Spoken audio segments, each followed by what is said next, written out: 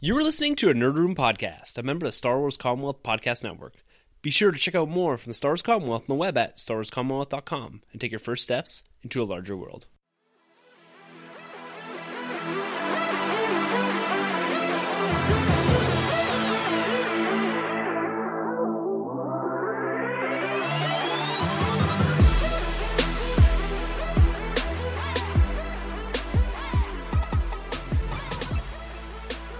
Hey everyone, and welcome to the Nerd Room, where we talk all things Star Wars, Marvel, and DC. This is episode number 103. We'll be revisiting some of the elements of The Last Jedi and speculate a little bit on Avengers 4.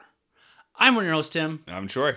Man, what a slow week in news. It's a dry well out there, man. Holy, Yeah. we are in a major nerd news lull at this point. We're coming off the back end of The Last Jedi here. We're eagerly anticipating a solo trailer. We're on the doorstep of Black Panther, and it just seems to be one of those weeks where not much really happened. We got some set photos from Avengers 4, and we're going to speculate a bit on what they could mean for the Marvel Cinematic Universe. And Rian Johnson's been doing a bit of rounds, trying to explain a few of the elements of The Last Jedi and Empire, and a few other interviews, as well as the Star Wars show. They ran through some of the secrets of The Last Jedi, which shed a little light on the movie itself and its development process for me. So we're going to talk through a little bit of that at the back end of the episode.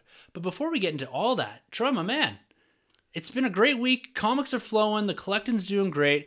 How has, what is this, your second or third week of 2018 been? Yeah, it's been great, man. It's good. You know, actually, today, as of right now, well, I guess, we always record on a Tuesday and it premieres on a Thursday. So when you hear this, you'll know that I do have a nice, crisp steel box or steel book of Blade Runner 2049, man. Yeah. Sanjay held it down once again, man. This guy is like a collecting guru, Out of nowhere, too. Out of nowhere, he's the man. So he'll be in Vegas actually when this comes out. So he'll be listening live from Vegas. But I got my steelbook and got my comics from last week. I actually got a little bit of ahead of the game. Actually, not ahead of the game, but I picked up my comic books just before comic book day on the Wednesday. So I'm behind you. I think you're a week ahead of me because you waited until the Wednesday, right? But comic books have been great, man. DC right now for me is like top notch. It's killing it, man. It's killing it. But you got some crisp Captain America here. I'm waiting to pick up my Avengers No Surrender. Yeah, No Surrender. Yeah. So it's a new weekly series. Yes, for like a couple months, I think. Yeah, right? I think so. I think 12 weeks or so. Yeah. And it's interesting because I know we had talked about this before, and we're talking about having ongoing books that don't really tie into particular events or whatever, but I thought I'd really give this one a shot. I'm trying to reformat and reframe my pull list, and I saw this on the shelves, and I said, all right, I'm in for this for 12 weeks if the first book can hook me. And it did. It's a good story walking into it. I wouldn't say that it's a great jumping on point. You have to have, I'd say, a little bit of background to understand the individual characters, but you get the gist of it. It's a big event. It's a world-ending event. It's a Marvel Comics event. So I would say if you're looking for an avenue in and you've done a bit of reading in the past, I'd say jump into this. The first issue really hooked me, but what's really been getting me is two series that are now full-time on my pull list. One is this new Captain America series. We are back to basics. The art is fantastic. It's got this real like Jack Kirby vibe. It's a throwback Captain America book. We're going to stories that feel appropriate for Captain America. They're a bit smaller, a bit more contained. He's rolling solo, and they're just nailing it. This has been a long time coming, going back all the way to, I think, the Rick Remender Dimension Z stuff. Nice. I like that stuff. Yeah, but this is back to basics. Nice. And I'm just really loving Captain America again here. He's went through kind of a bit of a turbulent time, if you can say that, with Secret Empire. I really like that, but it really took the character down a path that you wouldn't have predicted a couple years ago. And I think that's good for a character, but now they're going back, reframing him and saying, look, this is a Captain America you're going to get for the foreseeable future, and I'm absolutely loving it. Do they catch you up on everything? They speed you up to date in this book, in the first issue? Yeah, they kind of give you do you know in that preamble, almost like the opening crawl? Yeah, like a spread page? Yeah. So they kind of give you this idea of what happened in Secret Empire. Cool. And he's kind of gone off into America to get in touch with Steve Rogers again and the everyman. Yeah. And that's really cool. I think it's an avenue they need to go down. And yeah, he is in this No Surrender book as well. Oh, okay. But I don't know what sort of capacity is going to be in that. But I would say if you're looking for a Captain America book, like a proper Captain America book, this new one by Mark Waid, get into it ASAP. I think it's 3 or 4 issues in. We're counting up towards issue number 700. Nice. We're at 697 right now, I believe. And so we're getting to, there's going to be a big issue here. And this whole, I think, first arc is going to finish off in issue number 700. Nice. So I'm really looking forward to that. And Darth Vader. The best. Oh my God. This, I tell you, if you want probably the best Star Wars, any media outside of films, it's probably this comic book. I absolutely love this. I just finished issue number 10, which finishes off the Jocasta New arc. Nice. And I tell you, they've gone through kind of 3-ish stories so far. You had kind of the opening sequence right after Revenge of the Sith. Then you go into a bit of the Inquisitor stuff, and then you step into this Jocasta New stuff, which kind of ties in with the Inquisitors. But what they've done and how they've just constructed this book and writing Darth Vader the way that they do, Charles Soule is a master of his craft. He absolutely is, man. And I love this book so much. I'm not caught up yet on issue 10, but I think this book does such a great job of bridging the gaps of episode 3, the prequel era leading up to episode 4. Eventually we'll get down there. Lords of the Sith, all that kind of stuff. What this book does, it's all in there. It's the full package. And you mentioned it, the Inquisitors. So you get a bit of the Rebels vibe. You get the Ahsoka book stuff. You know, you get, like I mentioned, the prequels. All those tissues are connecting here in this book. And we mentioned it before, you know, Charles Soule, he did Daredevil. Yeah, which is a great run. He kills it in this book. When he came out talking about this book, he really did nail it when he said it's like a Batman year one. You really do get to see Vader struggle because we're not used to ever seeing Vader get defeated, except for maybe, you know, he chipped his armor with Ahsoka. Apart from that, we never really seen him beat up. We get to see all that in these runs here. And then my man Giuseppe on the art. It's so cool. It's so refreshing from the art that we got in the previous Vader book. Yeah. We really get to see more of this character kind of thinking almost with the images of what we're seeing, right? It's very stylized. Man, I just love this book. It's a number one recommendation for any Star Wars for me. 100%. Like if that's the only thing you're reading, you're golden. And like you said with the art too, and I've mentioned this time and time again, but they're able to capture emotion from someone behind a mask. Exactly. Which is really difficult to do. But they nail it. It's just the position of his body, his arms, where they put him in the frame of the panel.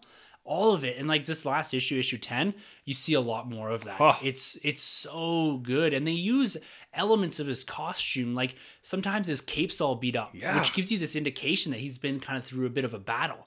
And I can't wait till you read this one. We're not going to spoil any of it because I do not want to take away anything from anyone reading this comic book.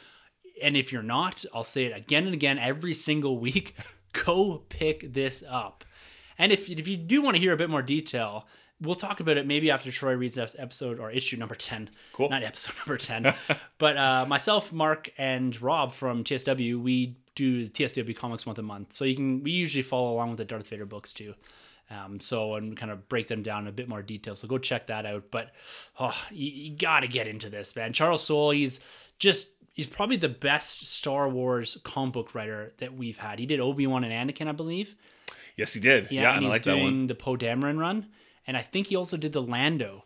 I heard good things about that one. Lando is really good. Yeah. Another high recommend. It reframes and takes characters and what you would say side characters and puts them in a new It's really good. Just get into all those. Anything Charles Soule does, just go check it out. I talked to him he was at the Calgary Comic Entertainment Expo a few years ago, and I actually got to interview him for the podcast. I remember that, And he's done some awesome stuff. Like he does, I think it's Letter 44, I think it's called. Is that independent comic? Independent comic, and it's like sci-fi, right? Yeah, it's a sci-fi alien invasion type thing. Really good, and he's able to do something special with all characters that he captures. Like you said, Daredevil as well. Oh, yeah. Everything. Like he's one of my top writers for... Give this guy a movie.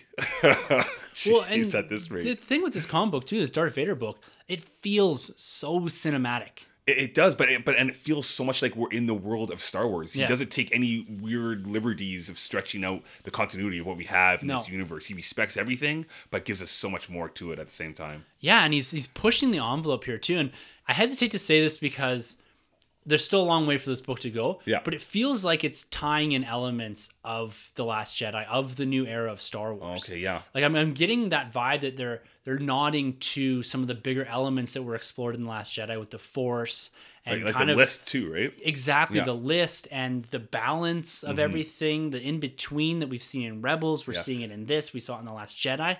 So it's this constant thread that they're pulling through all of their media, and this book does a great job of taking that and, like you said, tying in the original trilogy, Rebels era, Rogue One era, the new trilogy, everything, the original trilogy. It's probably done the best outside of maybe Lost Stars Yeah. on tying everything together. Exactly. And I think we really need that. Yeah. We really do. And this book nails it. And the mentality, or not the mentality, but what they do with Anakin and Vader, the struggle between the two, at least in the first 4 or 5 issues, is just something I've never experienced before. No, So good. We never have really. We never right? have, no. And I've never read much of the EU stuff Yeah. that's now the Legends before that, but seeing that struggle in here, and all the way into issue number 10 here, you're seeing that struggle. Wicked. And you're seeing the butting heads of Emperor and Vader, right? Oh. You always assume that he's this subordinate. Yeah. At least going into the original trilogy, right? He's kind of kneeling to him and obeying him, but you see that struggle. You see some of Anakin here, and Yeah. his opposition to Jocasta Nu, especially in these last few issues, has really shed some more light on that Anakin versus Vader. Like they're still battling each other. Yeah, and I love this what they're doing, because when you pick up, and eventually you'll do it, but when you get Lords of Sith, this will be so fitting with this book, because you still get to pick up on some of those tissues in the beginning of that book as well. So That's man. got to be one of my 4 for this year. For sure, yeah, definitely. I've got Legends of Luke Skywalker on tap. Yep. I want to do the new Thrawn novel, Alliances, when it comes out. I'll put Lords of the Sith on there, so I'm still looking for one more. You doing Leia as well, or I have to do Leia. Claudia, Claudia Gray. Yeah, I have to. Like I'm about halfway through it, so I have to finish it. So, and like with Holdo in there and Crate and Yes. Claudia Gray, like I got to read everything Claudia Gray. She kills it. Yeah, she's the best. She's the best right now, for Yeah. sure. You got Charles Soule in the comics, Claudia Gray in the books, and you've got just this masterful crew over at Lucasfilm Yeah. putting together and crafting this universe. I'm so into everything right now. There's that little bump, right, in fandom with The Last Jedi. Yeah. But I think some of these elements that we're going to talk about that were reframed, the collecting, everything, and getting back into vintage, I'm just so stoked for this universe. I'm just loving it. I've really taken a step back after we did our Nerdy Resolutions episode, year in review, and looking towards 2018, and taking those really seriously, like actually reading a comic book a night, getting back to my pull list, reframing, collecting a bit, shifting funds here and there. Yeah. And it just all worked out so far. I've had like an absolute blast. Probably enjoyed Nerd more in these last 3 weeks than I probably have in the last 3-4 months. There you go. Back to basics, like your boy Cap. Exactly, right? Yeah, Everything man. going back to basics. Vader, Cap, awesome stuff. Vintage. Awesome Yeah, man. stuff. Dope. But collecting, you picked up much recently?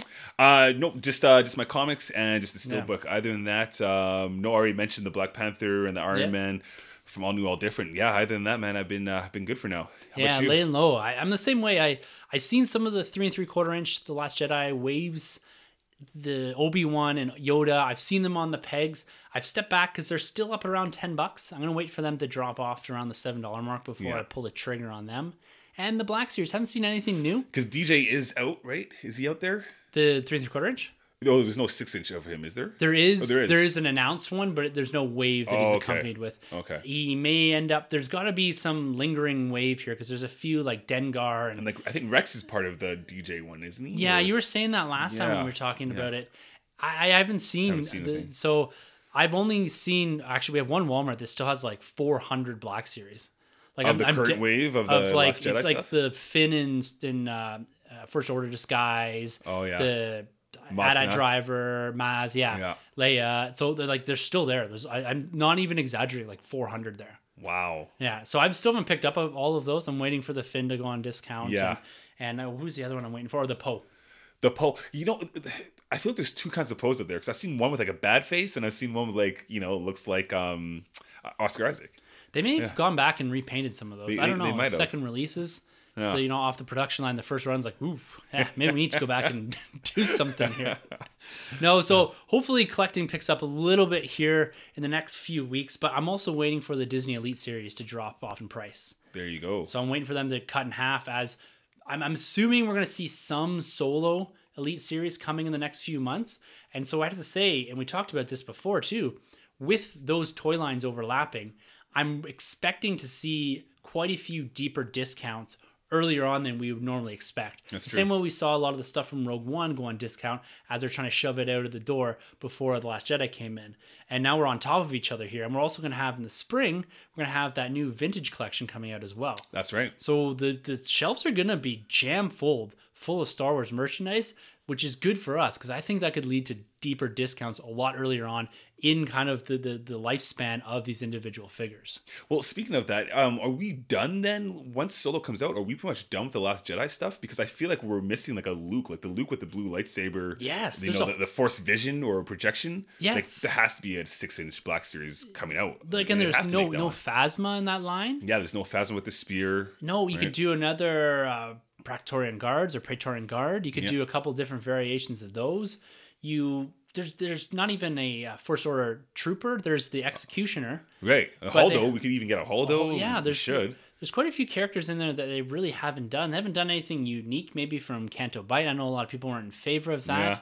But there seems to be, you're right, there's a missing wave almost, it feels like, for The Last Jedi of characters. And they may take this opportunity the same way that they've pumped out with the other Black Series, going back and revisiting the original trilogy and prequels, where they have, an odd figure from The Last Jedi that drops in a subsequent Solo wave, or they're kind of mixed up a bit. Because I don't know if Solo's going to have that same presence, because we talked about the release of Solo action figures, and you're just getting the Lando, Han, and this range trooper. Right. It's only 3 new figures. And they're going to be coming, I think Tarkin's in there as well on that wave and a few others. So you may see them periodically drop out maybe as exclusives or something different. But it's interesting, you're right. Like, we've gotten 2 solid waves, and there's a few lingering figures out there that we're aware of, but they're really no Chewbacca, no R2, nothing like that, right? Yeah, it's weird. So, man, it's one of those things. We've gotten an R2 in the Black Series before, but I don't even think we got an R2 for The Force Awakens. No, we didn't. So, yeah, and I think Rose is out there too. I saw her. There is Rose. I've seen her. I passed on Rose. Did you? Yeah, I haven't grabbed it. I don't even know what wave that's part of, if I'm being honest with you. I seem to seen it when the Leia one dropped, so I don't know if it's part of the wave 2. Yeah, if there's maybe there's a third wave with quite a few repacks. Let's go back and check that out. Yeah. But yeah, I did see the Rose out there as well, and you see the Rose in the Elite Series too. So, one thing I want to throw out there actually is I need some opinions, whether it's you guys, the listeners, or just you, Troy, whatever. Should I open the diecast Elite Series? Absolutely. Like, you think so? Absolutely. I'm sitting right beside these bad boys right now. And, the one thing in packaging, that Luke right now looks incredible, but not the best for articulation, but these guys look great. They're statues, they're posable statues as opposed to figures. And I think it is, man, especially for the price point. You could even double up on some of these things if you wanted to. That's what I've done. Like, I got Kylo out of box. I've got a Death Trooper and a K2. And I love them out of the box. Yeah. Like, I think I'm going to pull these out. Yeah. It kind of hurts my insides to think about it that way, but I think I'm actually going to do it. I'm going to pull the trigger. I think so. And, our biggest complaints have always been with the face sculpts of these figures. But like I mentioned, the Mark Hamill Luke right now, Old Man Luke, that's probably the best face sculpt I've seen out of all these other characters. So I think on that note, it's worth opening up. Place this guy with the Kylo Ren. Man, they look good. Did you ever manage to pick up the Stormtrooper Luke and Han deluxe set there? No, I didn't pick them. I passed on it because it was the face sculpts again. Yeah, those ones were pretty bad. Yeah, I didn't like how they looked. Yeah. And like all the ones I have out in open are masked characters or armored characters or droids. And so like I'm looking at like this Praetorian Guard, and I think it would just display so well with the red pop. Oh yeah, but I mean, if you could throw down that guard or a couple of those guards with the Kylo Ren, and I guess Snoke the Rey too, and the Snoke, create that battle scene. Oh my god, okay, I'm doing that. I have to do that. That'd be nuts. That's going up. I've got the room for it now. And you can even cross swipe the lightsabers. Give Rey the red one because she used it for a second. Give Kylo the blue. Oh all right, man, we're doing that. Do it up. It's happening. Okay, that's going down. Once we go on discount, I'm gonna do that. Definitely. Yeah. Sick. So excited. All right, man. Let's get to the little bit of news that we got to talk about this week before we jump into a bit more Avengers 4 talk and Star Wars The Last Jedi talk. Guardians of the Galaxy Volume 3, a movie that we're all anticipating coming off the back end of Volume 2, going into this new cosmic MCU that's been rumored with James Gunn and Kevin Feige kind of helming this and pushing this to the forefront of a Marvel Phase 4. But James Gunn, he's very active on social media. He was discussing with different people via Facebook or Twitter, and he did come out and confirm that Guardians of the Galaxy Volume 3 will be hitting theaters in 2020. So it's just a couple years away. That's 1 year out from Avengers number 4, which hits in May of 2019. So what are your thoughts on waiting another couple years for the Guardians? We're going to get a bit of them in Infinity War, possibly in Avengers 4. So we're going to have a continuum of Guardians, it seems, for at least the next 4 years. Totally hyped. Totally hyped. If you asked me this about a year ago or so, I wouldn't care that much, but I really got hooked after Volume 2. Yeah. I loved Volume 2 for what it did. I thought the humor worked for me. I know a lot of people thought it was a little bit too funny, but for me, it worked big time. And man, especially now that I say we, like I'm part of Disney, but now that Disney made that deal with Fox, it's pretty much gone through. God knows what kind of characters we can see pop up in Volume 3. We could see Galactus, we could see Silver Surfer, we could see the Skrulls. I guess we could see the Skrulls, but there's so much opportunity there now, and man, I'm totally psyched for this film. Yeah, I can't wait too. Now, James Gunn did say one thing about the Fox deal. He says it doesn't change his script. Oh. So what that could mean, though, is either they had the rights to use the intellectual property of those Marvel characters that he wanted to insert, or they're going to end up as cameos or background characters. They're not going to affect kind of the main narrative, which makes sense. You don't really need those characters, maybe like a Galactus or whatever, to factor into Volume 3 in itself. You need to tease those elements for future Avengers films, because we're still going to get those big villains, right? For sure. And that's something I really didn't even contextualize, is how much this could change that cosmic universe. Now that you brought this up about Fox, like they have everything back now. Everything's there, yeah. Like, wow. That never really even, I was so focused on having the Skrulls and Doctor Doom in this universe, I completely skated over the fact that the cosmic universe just got enormous. It's a big sandbox now. It's huge. I can't wait to see what they're going to do with that. It's unreal. But even going before the Fox still, I would love to see James Gunn go back and give us like the original Guardians with Yondu, because Yondu was my favorite in this franchise, and I'd love to see him. I have a feeling we'll see him back in the 90s take on Captain Marvel. Yeah. It makes sense if he kind of popped up there. Him or the villain that didn't really do the greatest job, Ronan. Yeah. The Kree. You can maybe see them pop up. So any of those two characters would work for me. Going into that, I think what would really benefit Marvel, the MCU right now, is that they've explored and seeded so many different things that they need to start doing like these little shorts. Yes, like bring them back. Like, what about like a 20-minute short? Like even extending those one shots on the original Guardians team. Like I don't know if I want a whole movie with Stallone and those guys, but I could do a 20-minute short. Oh, I'd love it. Just exploring them a bit more, going back in time, bringing Yondu. That'd be great. That would be so cool. Because honestly, that's one of my favorite parts of that film, is just to see the chemistry between Stallone and Yondu. Like those guys shared not much screen time, but you feel like there's so much history between the two of those characters. I'd love to see them hash it out even more so on the screen. Yeah, man. Michael Rook really carried that. Oh, he's so good. So good in that film. Yeah, so it's exciting. 2020, we don't got far. We get to see him again this year. Yeah. Drax and crew on or in Infinity War. Yeah. So big things. Maybe Thor will be part of the team. Who knows? Oh, yeah. I can't wait for that interaction. Yeah. It's going to be a ton of fun. Yeah. Sliding over to the Fox universe, as they transition over to Disney, I'm not sure exactly when all the rights officially transfer and when the money shakes or changes hands, but we're already seeing what could be the influence of Disney, maybe not, because some of the moves here don't really make sense, but Fox are moving around some of their X-Men films or X-Men franchise films here in 2018 and some into 2019. So kicking off first is New Mutants. This was set to debut on April 13th, so just a couple weeks before, or a month or two before Deadpool.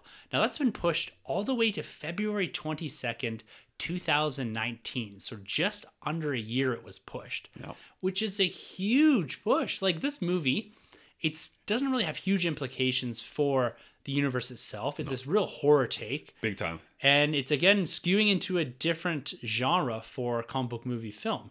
And I have no idea why they've pushed this 10 months. It doesn't seem like a film that needs that much retooling. Like it seemed like a fairly straightforward horror film. So I'm not sure exactly what they're doing here. Bad tested. It's been Oh, tested. was that It's bad been testing? tested and it didn't perform very well. Oh, So wow. they're going right back to the drawing board. But I'm like, well, how bad was this then? Or maybe it's just not the vision they expected. Mm-hmm. But it kind of worries me. I wasn't really big on this film in the first place. Me neither. The only character that stood out to me was Magic. I like Magic in the comics. But yeah, I'm pretty worried for this franchise, for this film. It's interesting because I don't even know if this would get off the ground. Like if it's stuck back in Disney at this point, Right. or under the Marvel Studios banner. I don't know if they're just going to finish out some of these, see what money they can pull from them, and just kind of end it. Well, yeah, it all depends what they want to do with these mutants. Because I mean, after the next X-Men film, Dark Phoenix, that's pretty much it. So from there on in, Disney can do whatever they want with these characters. So if they already have an idea where they want to put these mutants, what would be the point of pushing out new mutants at that time when you have two different sets of mutants going confusing. on? Yeah, it would be pretty confusing. You might as well just cut your losses with whatever it is. Obviously, they're going back to the drawing board anyways. So yeah, exactly. And another movie that they moved around here a little bit is Deadpool 2. So when we talked about movies in 2018 a couple episodes ago, we made note that the end of May through June was an incredibly backlogged month, more so than July or August or anything. And you're coming off the back end of May from Infinity War and Solo: A Star Wars Story. So two of the biggest, if not two of the biggest films of the year outside of one of the Disney adaptations, more than likely. But Deadpool 2 has actually shifted from a June 1st release, which would have put it, I believe, the week after Solo, to May 18th, which now sits at the week before Han Solo. So we're going to have Infinity War on May 4th, then a break week, and then Deadpool 2, and then Star Wars, or Solo: A Star Wars Story. So you're having three of what could be the biggest films of the year all within the same month. wow. I don't know. I guess they're trying to get a little bit of the audience prior to Solo. Yeah. But Deadpool's a bit of an enigma because it sits and it tries to pull on a completely different audience than you would from a Star Wars film, typically, right? Mm-hmm. Your adult audience, is going to be at Deadpool. Yeah. But I think they'll also be at Solo. So I'm not sure what they're trying to do here. If you look at it as from a pure financial perspective, Infinity War, Deadpool, and Solo. If you've got, say, the ability to see two movies a month, right? You can only escape to see two movies, or your finances don't allow. What two movies in that month are you going to choose to see? Not Deadpool. I'm seeing Solo. Oh, yeah, me too. 100%. And I've seen Infinity. But what's the common moviegoer going to see? I would still think the common moviegoer, out of the three, which are you going to pick? If they could pick two. I think they're still going to pick those. I think so. I mean, obviously Infinity War is the number one. Oh, yeah. And then you got a Star Wars film, right? Yeah. So, I don't know. I'm curious. I don't want to say anything bad about this film, but they've kind of had a rocky start. You know, they had, unfortunately, one of their stunt casts passed away, which died a couple months back there. And then there's these allegations now with TJ Miller. Yeah. You know, so I wonder if they just want to push it out there. The movie's done. If they just want to get out there before anything else kind of happens or anything else stirs. I don't know. Or else I don't really know why you would move this film. Obviously, they're confident in the project, though, itself.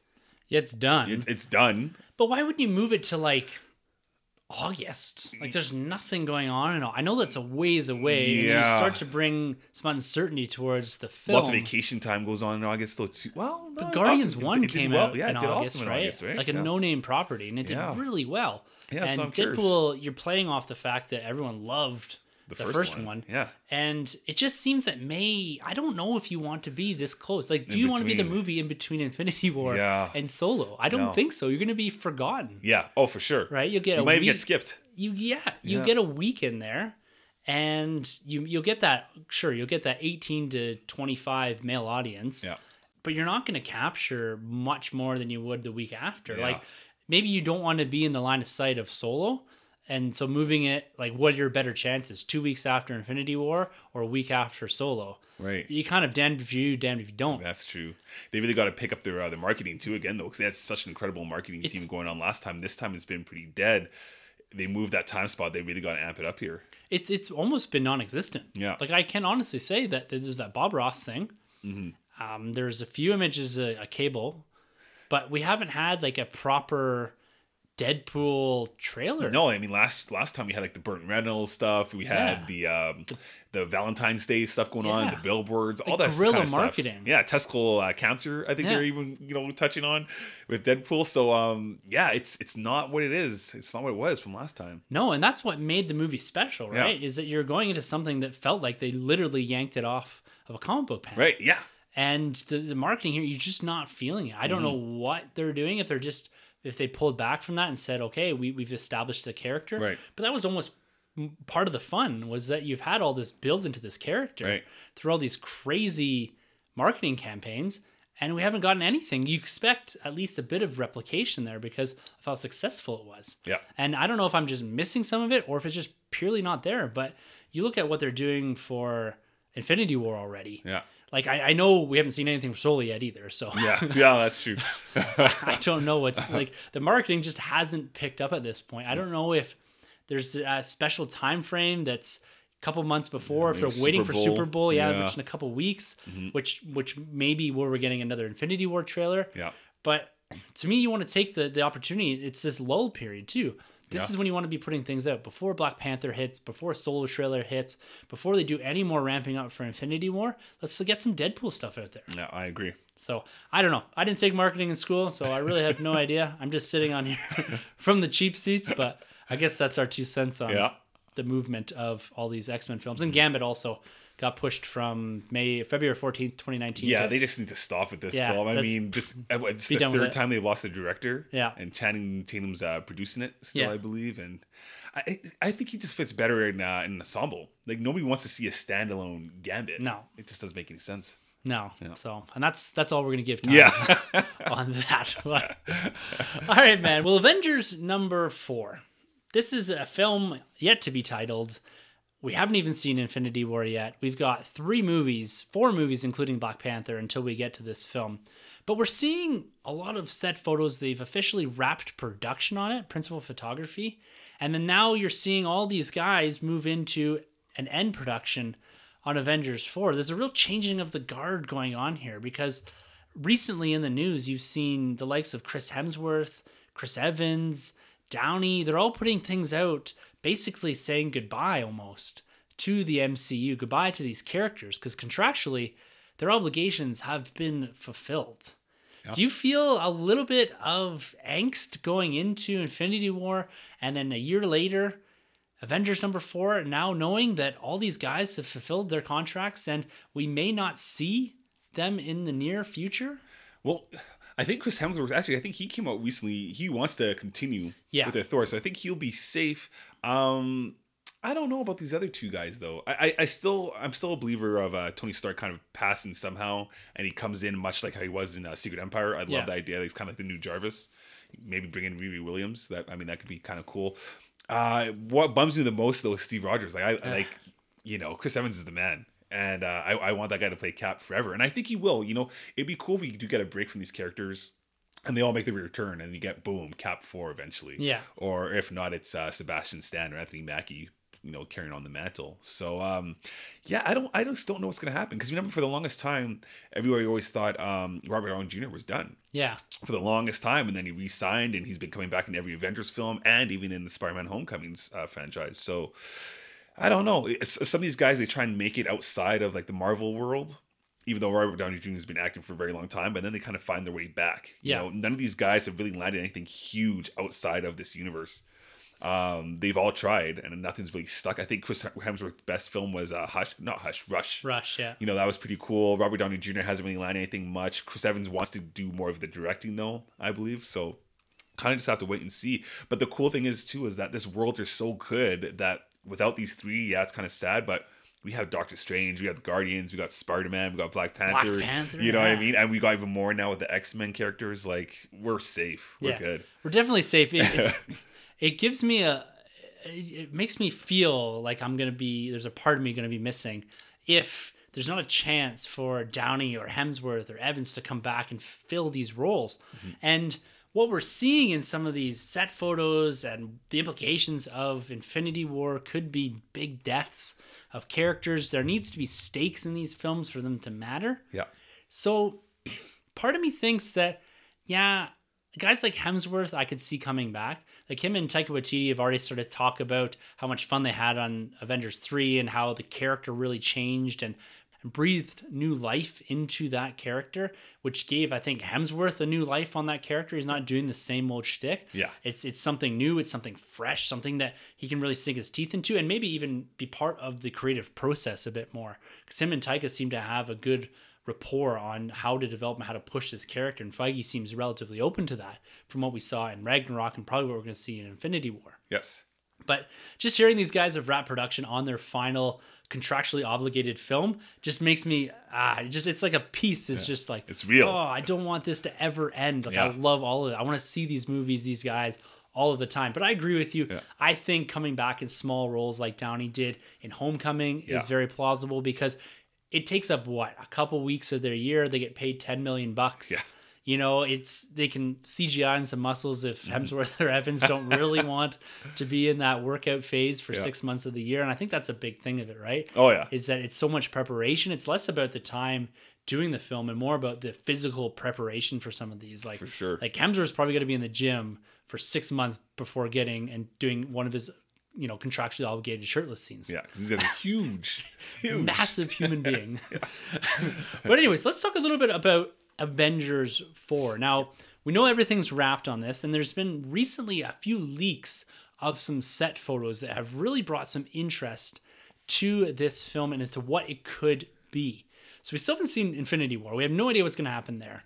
But there seems to be, at least from this end, there seems to be a bit of understanding that I think if Thanos is going to win. Yeah. Avengers Infinity War. Yes. Empire ending. Yes, exactly. Yeah. Like death of heroes, the world is going to be either under control of Thanos. He's likely going to have the gauntlet. We're not going to see the conclusion of that story until Avengers 4. Now that leads into some of the interesting things that we're seeing in the photos. Now, spoilers here for Avengers 4. We're going to talk a little bit about the set photos that were leaked and speculate on what they could mean. So if you're not interested in hearing any of that right now, skip ahead. I'll put a timestamp in for when we start talking about The Last Jedi a bit more, but skip ahead to that. But here's your fair warning. Spoilers for Avengers 4, pure speculation. So some of the things that we have seen, we've seen Downey running around, sometimes with an arc reactor in his chest, sometimes not. He's wearing a shield jumper of some sort. So I don't know what exactly that means. But the biggest thing here, one of the bigger things here, is Evans. He's wearing the Avengers 2012 uniform in these set photos. Now he's alongside Downey. We've got Bruce Banner, Mark Ruffalo, and Paul Rudd's Ant-Man all standing together in what appears to be the Battle of New York. Now it's an interesting combination of people, being that Paul Rudd's Ant-Man wasn't established until well after the Battle of New York. Now, a couple of the other things that have been picked out here, and when you go and look at some of the set photos, you do see what appear to be these orange CGI dots on all of their costumes. And then they're all wearing these weird hand devices around their wrists.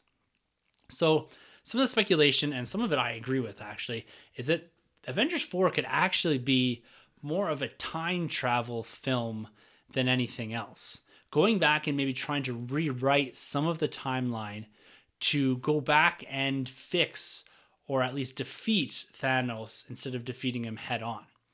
What are your high-level thoughts on the MCU going into more of a time travel film and messing around with the timeline a la Days of Future Past? Okay, so that would kind of make sense. So, like, the Chris Evans that we see there would be the original Cap, but then Ant-Man and, let's say, Robert Downey Jr. would be coming in from another timeline, because obviously Robert Downey Jr. wasn't in the SHIELD costume, and Ant-Man wasn't there, so you'd have to think they were from the future interfering with the 2012 events. That'd be kind of cool, actually. I kind of like that. Or even if it went like the alternate world, kind of like the end of the Onslaught era, when Onslaught won and he killed Cap and he killed Iron Man, but then it became Heroes Reborn and they were like living in a pocket universe, and this would be like a different take in this world. That could be kind of cool. You get to see characters do different things with characters that we know. So I don't know, man. I'm excited to see what they're going to do here. I never liked that Cap suit. Yeah, I never. Well, he doesn't wear that. You notice he doesn't have the helmet. Doesn't have the helmet on though, which is the worst part about it. Looks like he's wearing a motorcycle helmet. And we have seen before, I think, also leaked stuff of Loki, Tom Hiddleston, looking exactly like the Loki from the 2012. Yeah, it looked like, I think, the scene when they take him back to Asgard with the Tesseract. Yeah. I think they refilmed that. Right. For some reason. Yeah. So there's a couple different avenues we could go with this film, I think. And there's two films that happen in between Infinity War and Avengers 4 that may matter for some of these theories. And that's Ant-Man and the Wasp and Captain Marvel. Right. Now, they're both throwback films, so they're happening out of sequence as far as the timeline goes. They're going back and happening right after Civil War, and one, Captain Marvel's all going back to the 90s. Right. So we'll get to those in a second here, but just to your point about who these individual characters could be. Right. Because my first impression was, well, maybe Paul Rudd's come back and is talking directly to Tony and Cap and all that, like back to the Battle of New York. This is what you have to do. Get the Tesseract type thing, right? Right, because that's when we first introduced to Thanos, anyways. At the end of that, exactly, film. right. Yeah. And so maybe it's something about going back and getting the Tesseract from Loki or trying to sidetrack that. But then I was thinking about it, like, it might be a mixture of Downey and Rudd going back and meeting up with Hulk and Cap from the Battle in New York, something weird like that. But they all have these weird wrist things on. All of them do. Yeah, and they all have the orange dots on them. So I don't know what the orange dots could mean. It's like in a circle around Cap's star on his chest. So it's kind of weird. I don't know if that's going to be some sort of phasing thing that they're doing. But then I was thinking, like, why would Tony Stark have a shield outfit on? Like, could they be pulling people from different timelines, different realms? Like, was Tony Stark promoted to director of S.H.I.E.L.D. Happened sometime? in the comics, yeah. Like, I don't know. Like, exactly, happened in the comics. So it's going to be interesting because it could get rather confusing. Right. Because there seems to be two, like, when you look at it from kind of a high level, you can say, okay, there's a different timeline Tony Stark. There's Avengers Captain America, and there's Paul Rudd from the future. Right. So you have like three things melding together there, three almost opposing ideas as to what this could be. Right. As far as time travel or alternate dimensions. So I'm having a hard time putting my finger on exactly what these set photos mean. Like, clearly we've gone back to 2012 with Cap. Yes. But it's a different Tony and it's Paul Rudd, and you can't really tell That's with what Hulk. is, yeah. So I really don't know. Yeah. But when you look at now the two movies that are in between Avengers Infinity War and Avengers 4, first one being Ant-Man and the Wasp. Now that comes out July 6, 2018. So a couple months after Infinity War. Now this movie doesn't happen after Infinity War. This is going back and happening after Civil War. Oh, okay. So it's going to have a Paul Rudd that's been broken out by Captain America. And he's going to be teaming up with the Wasp, Hope Van Dyne, and going into the quantum realm, I believe, to try to save the Wasp. The original one, right? Exactly, the original Wasp with Hank Pym. Hopefully he's still in the film. Yeah. maybe not. Don't know. So what this movie is said to introduce in a bit more detail is this idea of the quantum realm. Now, we saw this in the original Ant-Man where it's explained in a bit more detail by Hank Pym. Now, one of the quotes here I got is, it's about the regulator when he's going into the quantum realm, when he shrinks way down, right? So if the regulator is compromised, you'll go subatomic. And Paul Rudd says, what does that mean? It means you would enter the quantum realm, a reality where all concepts of time and space become irrelevant and you shrink for all eternity. So it's this idea, basically the microverse is what the quantum realm is. And so it's this idea that you can, without the time gem, you can travel to different times and different universes and pull this all together. So you have a way to leap through things. So one of the things I'm thinking here is that Ant-Man and the Wasp is going to introduce the concept of this time travel or temporal travel of some sort to an audience. So as you get to Avengers 4, you already have an understanding as to how all the mechanics work. Right. So you spend a lot of time in Ant-Man and the Wasp explaining what's going on in Avengers 4. Because it seemed like a weird thing to put Ant-Man and the Wasp in between these two movies. Right. Especially having it as more of a follow-up to Civil War rather than a follow-up to Avengers Infinity War. Right. Yeah, okay, that's one way to think about it. Because I was thinking of the time gem. But I guess, obviously, if we get whatever we get in Avengers 4, it's probably because Thanos won. So therefore, you'd still have the gauntlet. Yeah. So you'd have to use this quantum verse. Yeah. Or was it the quantum realm. Quantum realm, right. Yeah. So one of the other quotes that were interesting, so just this past November, Avenging Lily, who plays Hope Van Dyne, she's going to be in Avengers Infinity War as well, and probably Avengers 4, but she's going to play a big part in Ant-Man and the Wasp. So she said Ant-Man and the Wasp film could have an effect on future MCU films, and that characters are trying to understand how to safely enter the quantum realm and return back from it. So it seems like they're going to establish in this film the ability for Ant-Man, who is present in these set photos, the ability to go into the quantum realm, go somewhere else, and come back safely. Right. So I like the idea that they're setting this up. And now when you look at Captain Marvel as well, which is another film that comes out just before, actually, Avengers 4 on March 8th, 2019. We get Avengers 4 the first week of May of 2019. So this, again, setting in the 90s. Yeah. And it's going to also deal with elements of the quantum realm. Cool. So we know Captain Marvel, she comes to the cosmic realm. Carol Danvers' origin is going to be told in that film. Now, one of the things that got me thinking here, I'm all excited about the Skrulls being in this film. Oh, yeah. But the absence of Carol Danvers' Captain Marvel is going to be a big question mark going into Avengers 4. What if she's trapped in the quantum realm? That would make sense, because this whole time, like, where could she be? Especially because Captain Marvel could be one of the most powerful people in this world.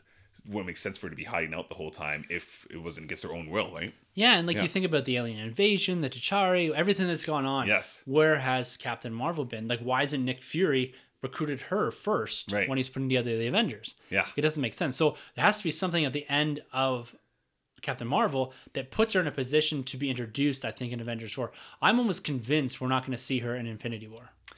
Not at all, eh? No, at this point, maybe some sort of cameo at the end, like the stinger, post-credit, like she's in the, like, Fury shows up and says, we need to do this to Ant-Man. We have to go to the quantum realm because I think Carol Danvers is in there. So she would be treated essentially like Steve Rogers on ice. Yes. And then brought back into the most crucial time they need her. Exactly. Like, that'd be pretty cool. We had someone with cosmic powers to fight Thanos, to bring her up and say, we need you. So it could be spending a bit of time with maybe the four of them jumping, trying to find Carol Danvers, jumping to try to skew the timeline a bit, to do something with the Infinity Stones. But it's going to be a really interesting dynamic. And these two films, this is the first time we're going to have two films in between two other films that don't actually fully build, as far as the sequential timeline, into that subsequent film. So the films in between Infinity War and Avengers 4 are going to build into it, but not in a timeline purpose.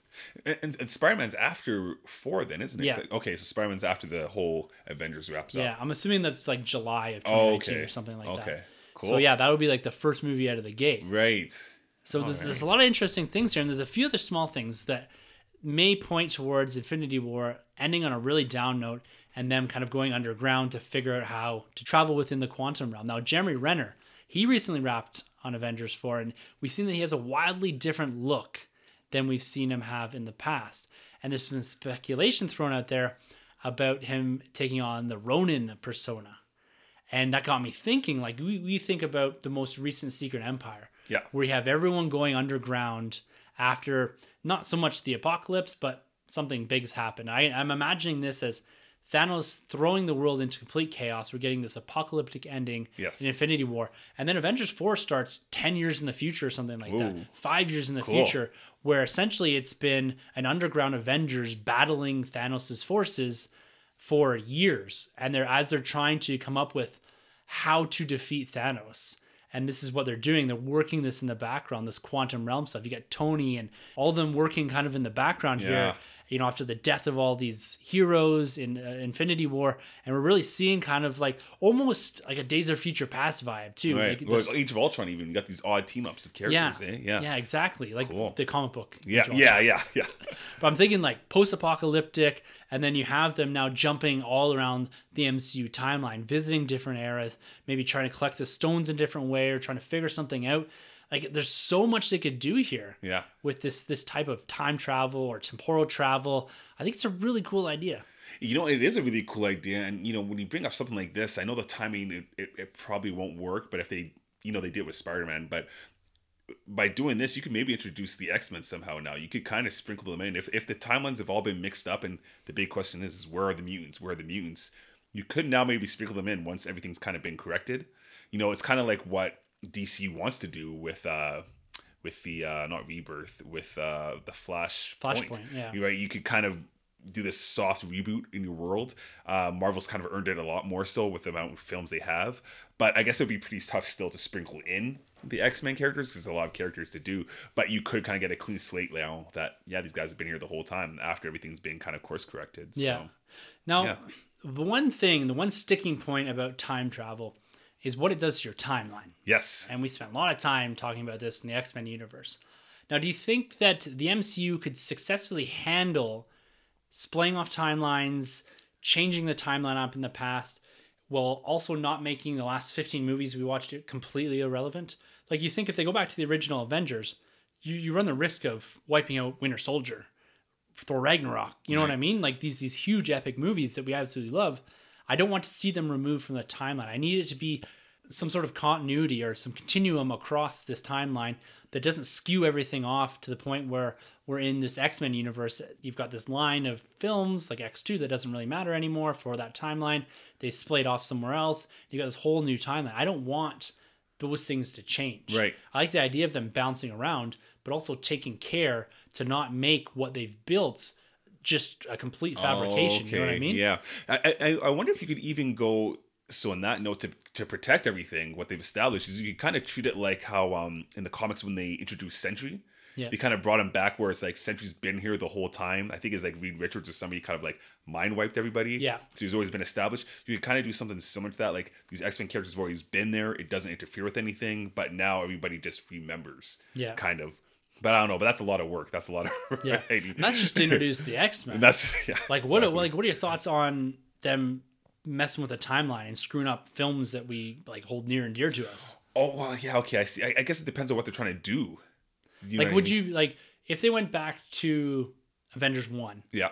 And they skewed something for Steve Rogers.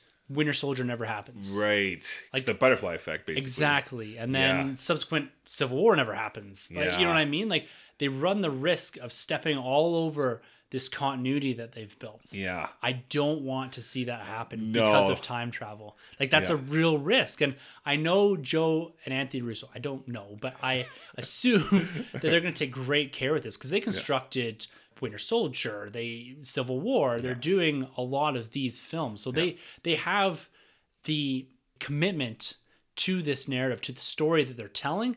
So I'm hoping they don't walk all over it. Yeah. To just do something different in the MCU. Right. Yeah, no, I hope not. I mean, I guess the thing is we'd always have those movies anyways, but at the same time you want that legacy to stay there, right, with these characters. Well, and that's the thing with the MCU, right? Like, they'll always be there, of course. Yeah. But I want them to all still matter. Yes. That there be a point to it all. Right. Like, we're spending all this time going through the retrospective, and I want to see that they've built 22 films together and that it all matters. Right? I don't want the last film of this 22 film buildup to be the one that wipes out the previous 22 just so they can start over again. Exactly. Definitely not. Like, I don't want them to be like, oh, Evans and Hemsworth, they're all gone. Yeah. So we're going to play with the timeline and now have new Thor and new Cap. Of course, correct. You know what I mean? Definitely not. Like, it needs to end and cap off this, but also preserve it. Yeah. Just kind of close the chapter. Yeah. Yeah. So, but lots of great things to talk about with this. Sure. I have so much going on in my head with the different time travel stories we've seen in the comic books. Like I've got this Old Man Logan kind of Hawkeye thing in my head right now, and we've got Old Man Hawkeye coming up here soon in the comic books 12-issue run. So there's so much they could do there, but I'm cautiously optimistic on what it could be. I know. Because I know it's gonna be great. I know I have the utmost confidence in all. Oh, but they never fail, man. No, Not they never really. do. Yeah. Infinity War, not too long away. Yeah, it's gonna be great. But just as we wrap this up, our last topic for this evening is going to be revisiting The Last Jedi a bit, and a few of the elements here that have got some particular attention from fandom, from everyone really, and Rian Johnson, he's been kind of doing some rounds. He's been talking about The Last Jedi, some of these elements that he's put in, as why he put them in, explaining them in a bit more detail, almost recontextualizing his thought process for fandom so that they can understand where he's coming from. And now, it seems like this isn't completely normal for him to go on to, I think it was Empire Magazine. They had a podcast and they sat him down, and then they had an article that was written on to Empire Online that they posted that had kind of the 10 secrets that were revealed within the conversation with Rian Johnson. So what we're going to do here, we're not going to run through every single question in here or any revelation here. We just picked out a couple of them to talk about. So the first one we're going to talk about here is Luke's death had to resonate. So I'm not going to read this all because this is a lot of reading and I don't really want to get into this. But essentially what he's saying here is that the end of the movie, we had to see him embrace the part of the past that the present needs. So they had to have Luke Skywalker die in a way that mattered for the franchise. He essentially gave himself up to preserve the rebellion, the resistance. Now, when we look back on this, having some time to have sat on this, do you have any issues or lingering issues with Luke Skywalker dying the way that he did, kind of giving himself almost to the Force? They did it in a cool way. It wasn't bad. I still think it's unnecessary. I don't think you really need to kill Luke Skywalker off. You didn't have to do the whole like Batman Rises effect, like he's the symbol. But how they did it was very poetic. How he dies. We see the twin sons. Exactly. You could even say it represents Luke and Anakin. They both come from the same place. So I thought that was pretty cool. Yeah, his reasoning wasn't bad, but I'm still a little opposed to it. I feel like they could have handled it a little differently. Yeah. And now, one of the cool things that Ryan actually talks about in here is, and I'm going to read another one of his quotes. Mm-hmm.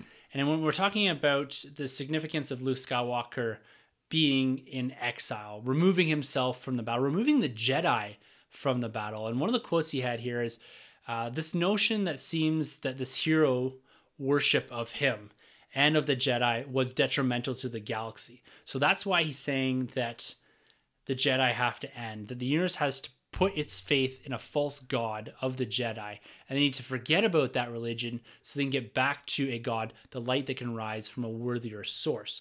So what he's saying with the end of the Jedi and Luke's death, the last Jedi, is that more or less the universe had put so much into Luke Skywalker, and we see him communicate this in the film itself, so much into Luke Skywalker, so much in the Jedi, that it was almost like these false gods, these false deities that they were worshiping, and he thought to himself, well, this clearly hasn't worked, so let's remove the Jedi from this and allow something else new, something different, some other light side to come up. Do you agree with that idea, that aspect, or that vision that Rian Johnson had, from the sense that that's why Luke Skywalker was no longer in the battle, because he felt he needed to remove the Jedi from the universe for it to get better?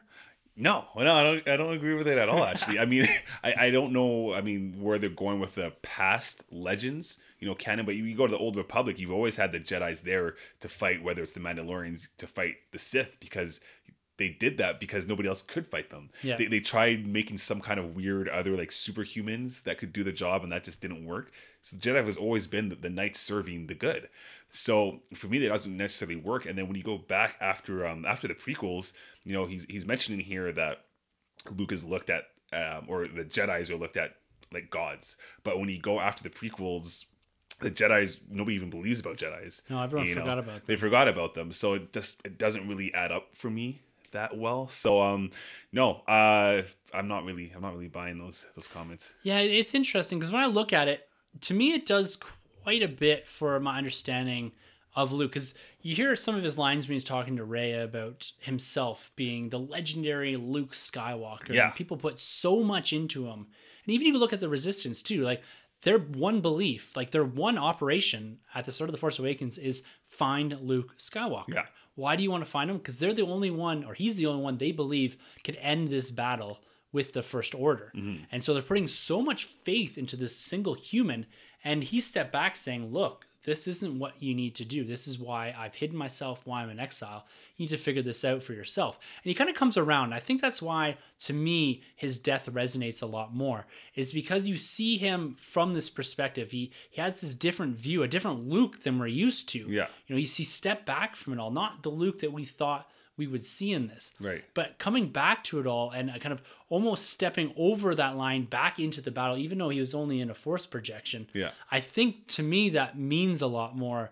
And some of this is recontextualizing it with Johnson's ideas and how he's thought this process through. Mm-hmm. And it's not perfect, but I do like some of this and how Luke's death, like I didn't really expect him to die in this.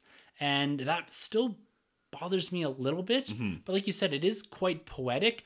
And if it's requiring him to give himself to the Force to progress the narrative of Rey and to progress the Resistance, save the Resistance, then I think it's appropriate overall. But it's weird too, because he's saying like the Jedi have to end, but yet ultimately in this film we still see that Yoda's like, no, they still have to continue because Rey gets the books.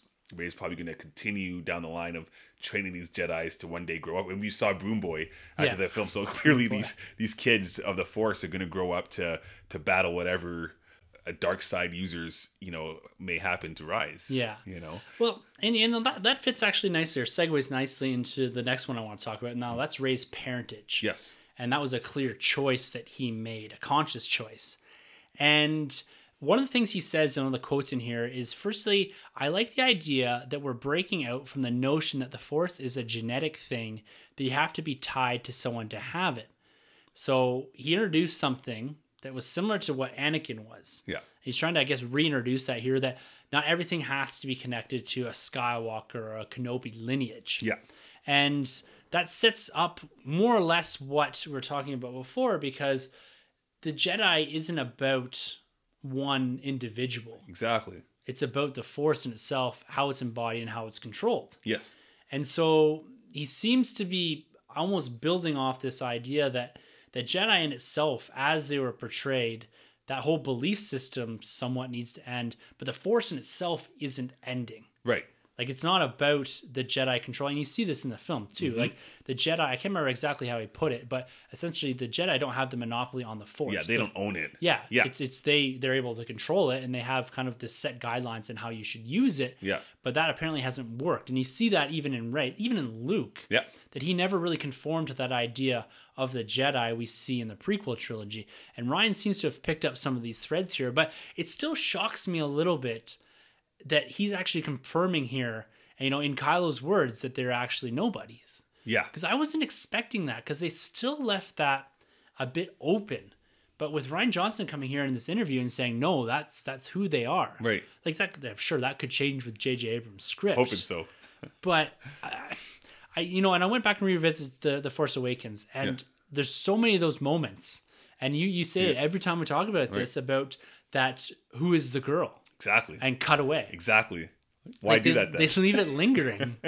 Why do that? When I read this too, what I kind of took is, and I don't want to sound like I'm bashing on Rian Johnson, but what I took is that as if he was saying that you don't need to be connected to anybody to have the Force. Yeah. And I'm like, well, I thought we always knew that. I mean, from A New Hope, we always knew that. I mean, there's Force sensitive, obviously.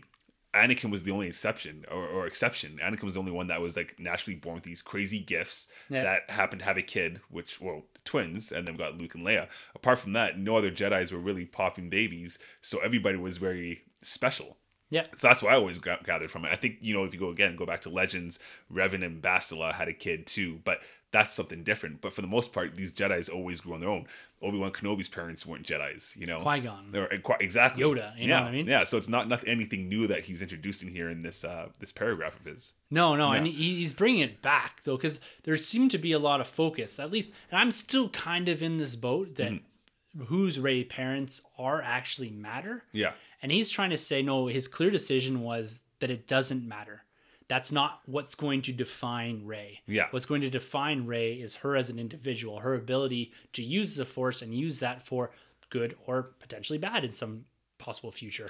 Yeah, and I see what he's saying, because for me, I guess it's just the way it's executed. One, we had The Force Awakens that I felt like was, hyping up the fact that who could Rey's parents possibly be. But he brings up a good point in the article too, being like, when you go back to Empire, the worst thing you could have possibly said to Luke is his dad is Vader. Yeah. And the worst thing in this day and age that you could say to Rey is your parents are nobody. So it's like, okay, that's kind of cool. I see what you're doing. But if we didn't have the movie like Force Awakens beforehand, then that might have worked for me. But when you go back to The Force Awakens, they're clearly trying to leave some mystery of who her parents could be. If they never put that spotlight there in the first place, then my expectations wouldn't have been so let down going into this film. Yeah, you bring up an interesting point there with like a revelation. Like, we don't have an I am your father type moment in this, but we have a revelation that is almost the opposite of that, right? Exactly. We're expecting some sort of, crucial lineage to be revealed, and we get nothing.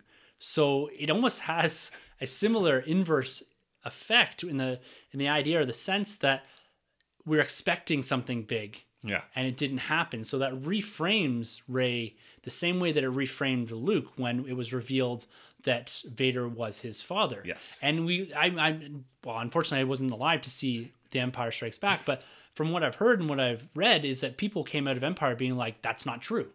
Like, Really? Vader can't be Luke's father. This doesn't make sense to me. And then they had to wait 3 years to find out more. And so we're kind of in the same boat with this, is that it was revealed that those aren't her parents don't matter. They're nobodies. Yeah. And now we have to wait 2 years to actually find out if that's true or not. Yes. So we're left with that same almost lingering anticipation that they did coming off the back end, or people that saw The Empire Strikes Back. And I'd love to hear from you guys if you saw Empire and you came out with that same feeling of, what does this exactly mean? What does this do for Luke Skywalker? How can our hero, how can his father be the evil, the villain of the film? I love to hear that, thoughts out there, because I think that's so cool. Because, when you go to episode 4, Obi-Wan's like, yeah, I fought with your dad in the Clone Wars. So in your head, you're like, no, like Luke's dad's a good guy. He fought in the Clone Wars. And then when Vader goes around and be like, no, like I am your father, think, what the heck happened? So man, I wish I could go back in time to experience all that stuff. That's mind blowing. In my opinion, right now, we walked out of the theater being like, this is the best film in the world. Well, it is one of the best films in the world. But yeah, that's cool. Yeah, so it's interesting to reflect on these, and I want to do this, a couple times, like once a month for the next up until kind of Solo and that, just to reframe things, because some of this stuff, as you go through and you see the development process of it, it shines a different light on things. Yeah. And because Star Wars is Star Wars, we have the ability to constantly revisit these things because of everything that's been put into this is documented. Yes. Like, even go to the Star Wars show that we watched. There was a half an hour episode where they talk about the secrets of Star Wars, The Last Jedi. And you had a panel of Lucasfilm, like story group guys, group, from yes, video games to everything, eh? And they're talking about, we did this, we put this in. And one of the things that it really enlightened me with the story group is how much they have their hands in the story. I assumed it was Rian Johnson, as he's talking through this article, coming up with all these ideas. But it seems that, and maybe not the major plot elements, but the story group, Pablo Hidalgo and these guys, Matt Martin, have quite a bit of influence over some of the details of the script, like naming characters and adding in little pieces for this whole world. Like, even the idea of the porgs is like, it was a problem that was solved because there's birds flying around. Right. And so the story group seems to have a lot of influence on even some of these particular ideas that Rian Johnson himself developed, and then they've kind of tweaked and massaged as they've gone through the writing process. Mm-hmm. So I didn't have an idea. I thought the story group in itself was more of, we're keeping track of things that everyone's writing. You submit us a book, we read through it and say, no, you got to change this name to this guy can't be here, so on and so forth. But they seem to be more in the driver's seat than I would have expected. For sure. And I think it's also interesting because I think Pablo also has a big take on the was it those books that come out where there's like design choices and whatnot. I think you have a couple of books. What do you call it? The guidebooks. The guidebooks. Pablo the visual dictionaries. He writes them. He writes those, and so I think it's pretty cool how they leave some of those things open. For instance, the big rumor going into The Last Jedi was, I think there was like that cool crystal that Luke has, the Kyber crystal. The Kyber, and everybody thought, that must be Vader's, Kyber crystal that Luke holds to him, and they didn't confirm that in the movie or even the book, but it's left open. That one day maybe they could touch on that and do stuff. I think it's in the visual dictionary. It's like some Sith artifact. Exactly. Yeah. So I think that kind of stuff's cool. Snoke's ring, obviously, it's parts of Mustafar and also Palpatine's statues. Yeah. I believe, which, you go back to Avengers of the Sith, you can see those statues in there, which is cool. I just think that the whole story group, a lot of respect for what they do there. It's great stuff. Yeah. And speaking of Snoke, you segued me again brilliantly into this next point. This is one of the other points here that we'll talk about, is Snoke's unceremonious death allowed for a new paradigm. So to sum this up, Rian Johnson said, I like Snoke as a character, as Andy Serkis plays him. He's delicious, evil, and fun, but Kylo to me is where the interesting stuff is. And the notion of clearing the deck of the Vader-Emperor dynamic so that all bets are off in terms of how the villainy is going to play out. That seemed to me like much more of an interesting theme. and it just seemed natural. If we had stopped in the middle of the scene to give a monologue, it would have stopped dead in its tracks, and we would have cut it out in the editing room. This is not the Snoke story. So what he's saying here basically is that he didn't feel that the pacing of the movie could support explaining Snoke as a character. And then also the thing he's saying here, for Kylo to develop, they needed to put Snoke away and get away from this Vader Emperor vibe. What are your takes on that? Yeah, still not feeling it. Still not feeling it because, when you say that, you could also go back to the prequels or even the original trilogy and say this isn't an Emperor's movie. Yeah. But we still had him throughout the whole trilogy, both trilogies. And obviously he wasn't fleshed out in the original, but they fleshed him out in the prequels. But that to me is all just goes back to old-fashioned storytelling. You don't have time to develop the big bad as much as you do now. Whereas now we like to hear more backstory with these characters, especially in the world of like Marvel and DC movies. So I still feel like you could have kept him around. He could have been developed in the next film even. And he still could have had Kylo Ren go and do his thing. But the thing is, again, the inconsistencies. Snoke's been built up so powerful. I think even Andy Serkis a week before the movie came out said he's the most powerful villain we've ever seen. He's more powerful than the Emperor and more powerful than Vader. So I'm like, okay. And then we see what he did to Hux using the Force. And then here we go. We get Kylo taking him out. No problem. So didn't really work for me. It still felt undeserving for Kylo to get to that leadership role so fast because he doesn't have like one, the motives, and two, he just doesn't have that gravitas of that leadership. So all in all, I'm still not really a believer of his comments, I guess you could say. The whole Snoke thing is interesting because I'm not so much in support of the idea that they didn't have time or that the movie had to stop dead in its tracks to explain Snoke. Mm-hmm. You could have done some of this in those brief moments we had with the Force link or whatever you want to call it. Right. The Force dates. Yeah. Like you could have explained a bit in there, just even using words or verbalizing it. This is what Snoke did. Or, we take time to pause to go back and explain a bit of the Luke Kylo and their different perspectives on what happened there at Luke's school. To me, you don't have to stop the movie and say, we're going to explain Snoke now. Right. I don't want Ryan Johnson coming on the screen and said, 5-minute interlude, it's not now time for Snoke. You saw a lot of this actually in the Aftermath books. Oh, okay. It's where they'd have these interludes where essentially they'd go off world outside of the story and tell a completely different story on Tatooine or something. Wow. That takes you out of the film. That takes you out of the story, out of the book.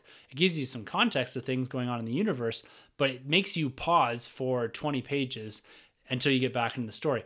I'm not advocating for that, and I don't think anyone would have wanted something like that. No. But you could have brought some context to Snoke without having the whole movie come to a grinding halt. Yeah. Like, you spend a lot of time developing characters just in passing.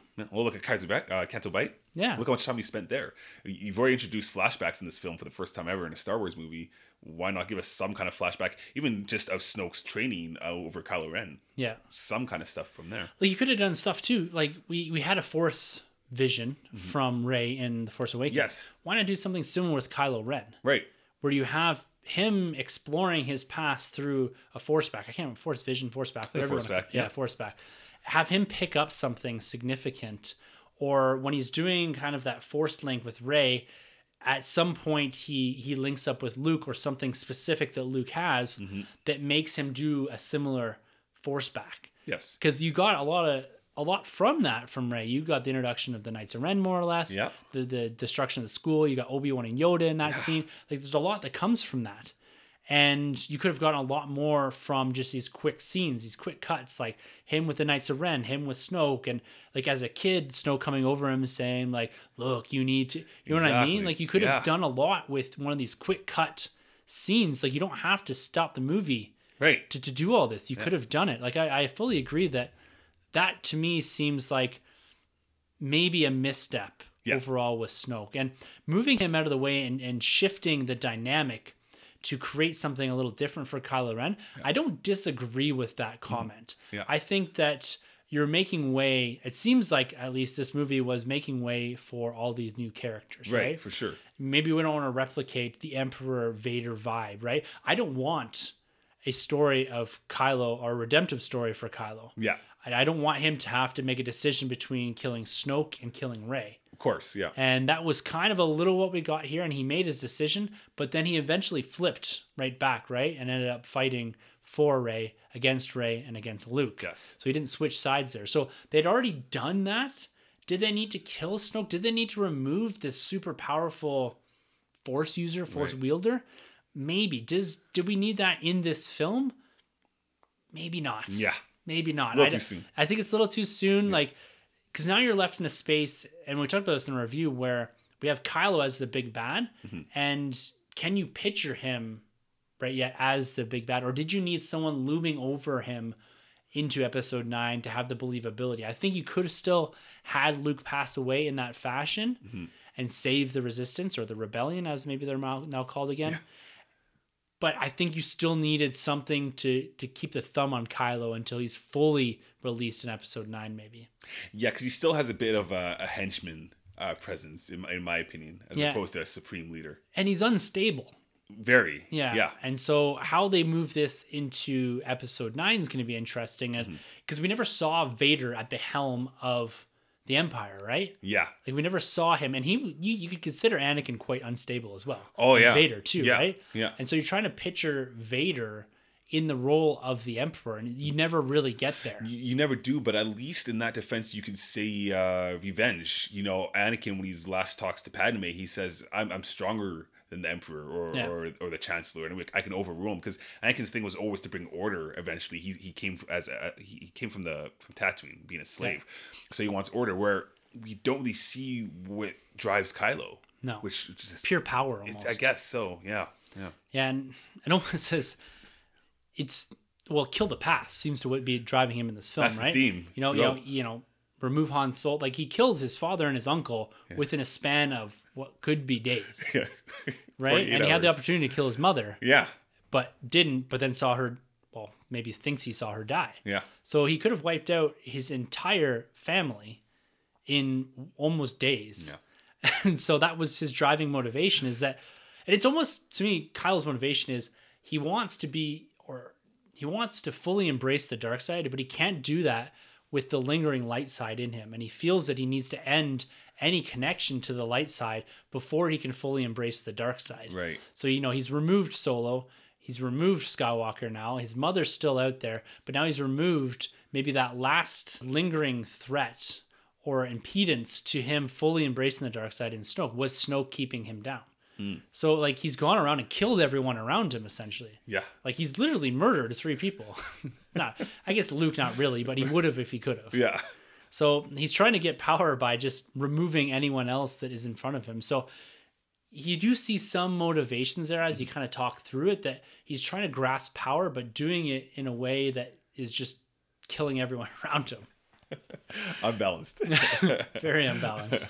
All right, last thing we're going to talk about here before we sign off is Luke and company's expanded force powers had to compete with what we'd seen before.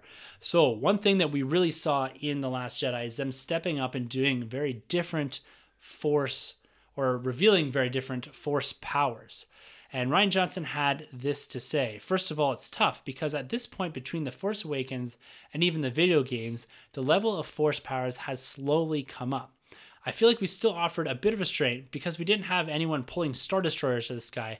And believe me, it came up when Luke came out on the field. I was like, should we have him wave his hands and blow all the walkers off like dust? So one of the things that he's describing here is this constant upping of the force powers and what they had to do. And this also relates to what they did with Leia as well, which is one of the huge sticking points in the film. Something that Rian Johnson also reveals here is when they're talking about Leia and expanding her idea and bringing her a dramatic force-using moment. It's something that Kathy kept bringing up, which I thought was interesting. She says, I've always been intrigued by what Luke says to Leia in Jedi, and that she has the power inside of her also, and why we haven't seen that yet. And the idea behind Leia's big moment was that it was not incredibly powerful because she's in space, and that doesn't offer much resistance. It doesn't take much for her to pull her back, but also it is that it's instinctual.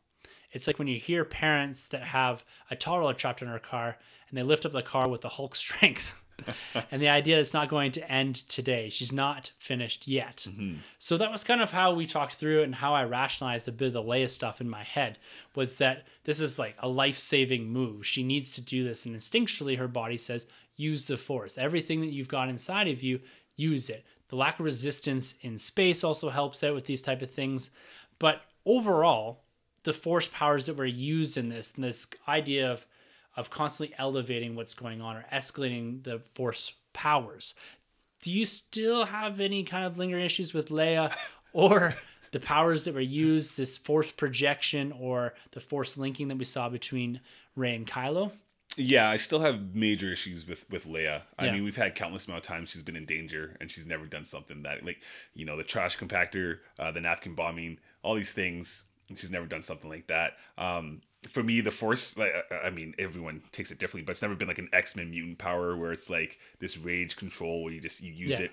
It always goes back to Dagobah. You've been trained to use the Force. You've been trained to lift up an X-wing. For Luke, that Force projection or whatever, the more I've seen the film, the more it's kind of grown on me a little bit. I still would have liked to seen him do like the whole Star Killer move where he brings down the Star Destroyer, or do that cool move that he's talking about with the walkers. I think that would have been I think that would have been pretty cool. I guess in Legends there's been other instances where there has been kind of like a Force projection, so we have kind of seen something like this before, but I guess it still works. I think what I could take away from this film the most that I actually appreciate is probably the Force connection between Rey and Kylo. I think that works for me the best, and it still feels like it belongs in the world of Star Wars. The biggest thing with Leia, whether she used powers or not, that's not necessarily the issue. It's just how it was done and what she did, how it looked. That's what takes me out of the film. Yeah. It didn't feel like Star Wars. It felt like an X-Men thing. Guardians, yes. I agree with you. I like this. He kind of reconfirms here how I rationalized in my head. For sure. That it was something that she had to do to live. Yeah. And I can buy into that. When it comes to the other Force powers and this idea of escalation within other movies, we see new things introduced all the time, right? In Empire, we saw the Force Ghost, right? Yeah. In all these other movies, we've seen different elements of the Force. The Force speed, the leap and all that. Yeah, that we Shatterpoint from Mace Windu, all those kind of things. Exactly. There's a lot of different things that are introduced, and I'm happy to expand the idea of the Force abilities. And I like the idea that something like the Force projection, we don't see a lot because it kills you. Yeah. Right? It's something that it takes in a tremendous amount of strength, and maybe giving yourself to the Force is the payoff for actually using this. And so I like that they introduced that element, that we're not just going to see people Force projecting themselves all over the place, because there are implications for it. You've set up a boundary, something within your universe to put constraints on this power, so you're not using it all the time. And so I like that they kind of went down different avenues and did different things with the Force. And even this Force link thing, I think it's kind of cool. And something that was brought up, where the heck did I see this?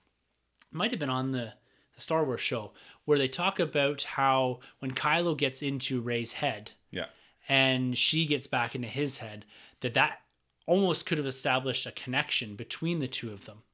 Oh, from Force Awakens. Yeah, from Force Awakens. So that was like your initial linkage between the two. Right. Because Snoke says he's the one that facilitates it, but maybe he's just facilitating the way that he's, putting a conduit or diverting the Force between the two of them to make them aware of this linkage. But that whole connection point when he's trying to get inside her head and she figures out how to get inside of his, maybe that's when they link and they almost like imprint on each other. Right. And so that linkage, that bond is there, is always going to be there. It just needs someone else to facilitate it through the Force to make it happen. Right.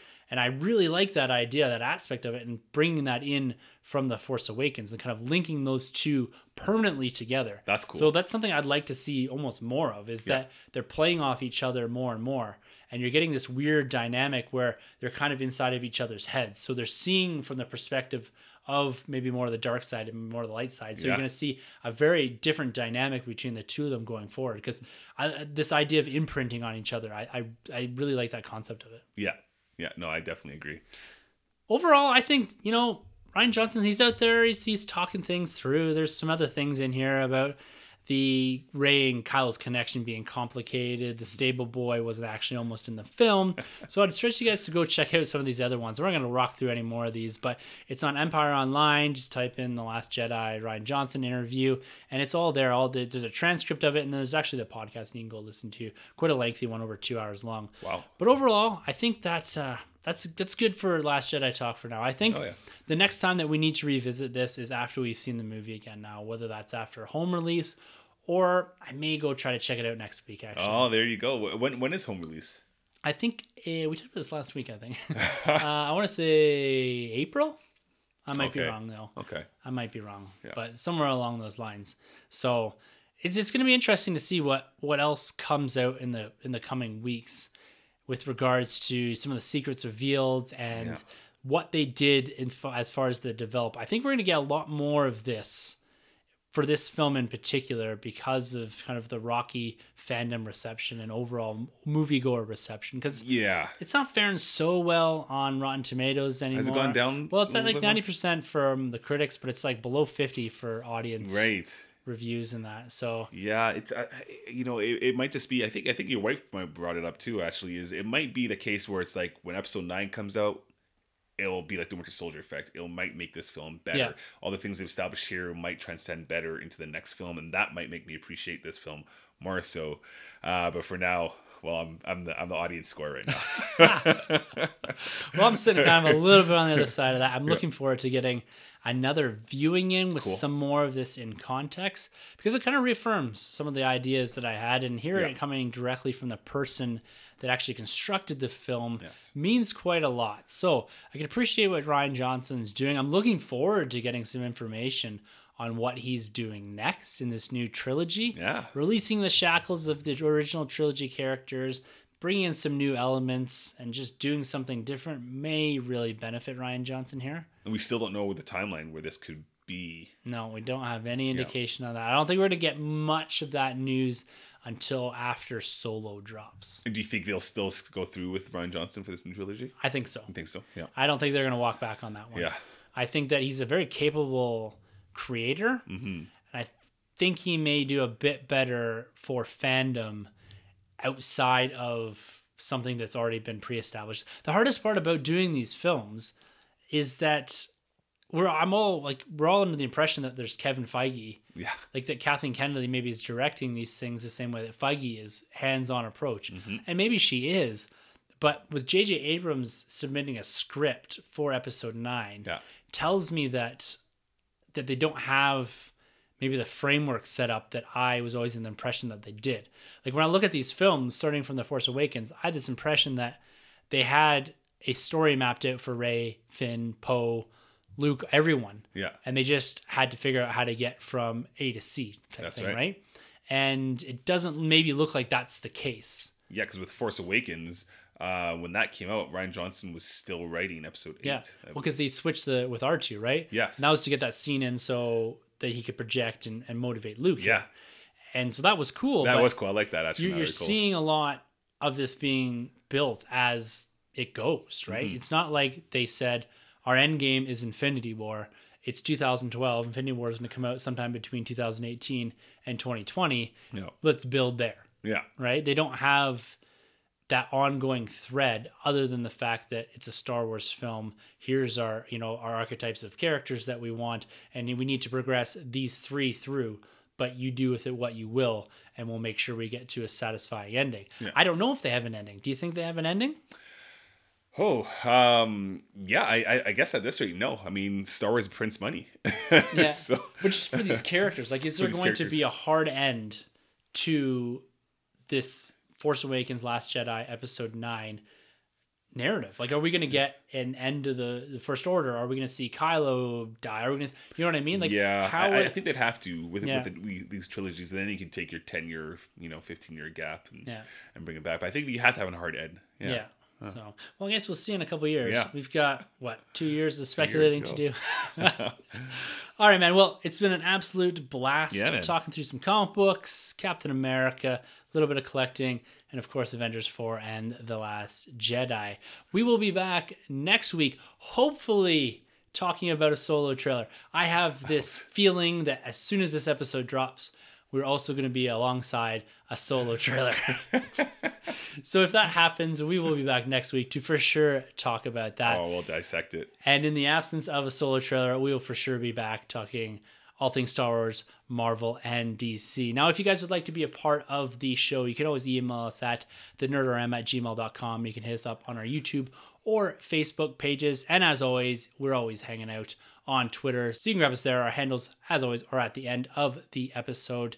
And you can also hit us up at thenerdroom.net. It's been a bit quiet on there recently as we've transported into the new Nerd Room into the new year. But hopefully in the coming weeks, we're going to be putting up a few more articles again, filling in some of those gaps. And as we announced a couple weeks ago, look out for the Nerd Room Detours. That is coming. We are working on that, and you'll see that hopefully debuting within the next couple of months. We got Rebels returning here at some point too, and this month we'll also be coming back with our MCU retrospective episode on Iron Man 3. Look for that to coming out the last week of January. Really excited to do that.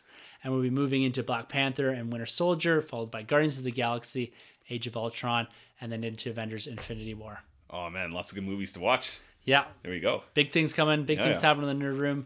For 2018, I can't wait to continue with everything that we've talked about comic books. Oh, man. Loving it. I'm staring at them right now. I'm going to go read some as soon as we're done here. There you go. All right. Thank you, everyone, for tuning in and listening. And for the Nerd Room, I'm Tim. I'm Troy. And thank you for entering the Nerd Room. This has been a Nerd Room podcast production. You can find our hosts, Tim, Troy, and Sanjay on Twitter at TheNerdRM, TroyTheBoy87, and SunJabby. For more content from the Nerd Room, check out thenerdroom.net. And don't forget to subscribe to the Nerd Room on iTunes, Podbean, and YouTube. Be sure to head over to StarWarsCommonwealth.com to find more podcasts in the Star Wars Commonwealth Podcast Network, including Talk Star Wars, Tumbling Saber, Generation X-Wing, Rogue Squadron Podcast, Skyrips Podcast, and San Diego Sabres. Follow the Star Wars Commonwealth on Twitter at SW Commonwealth and take your first steps into a larger world.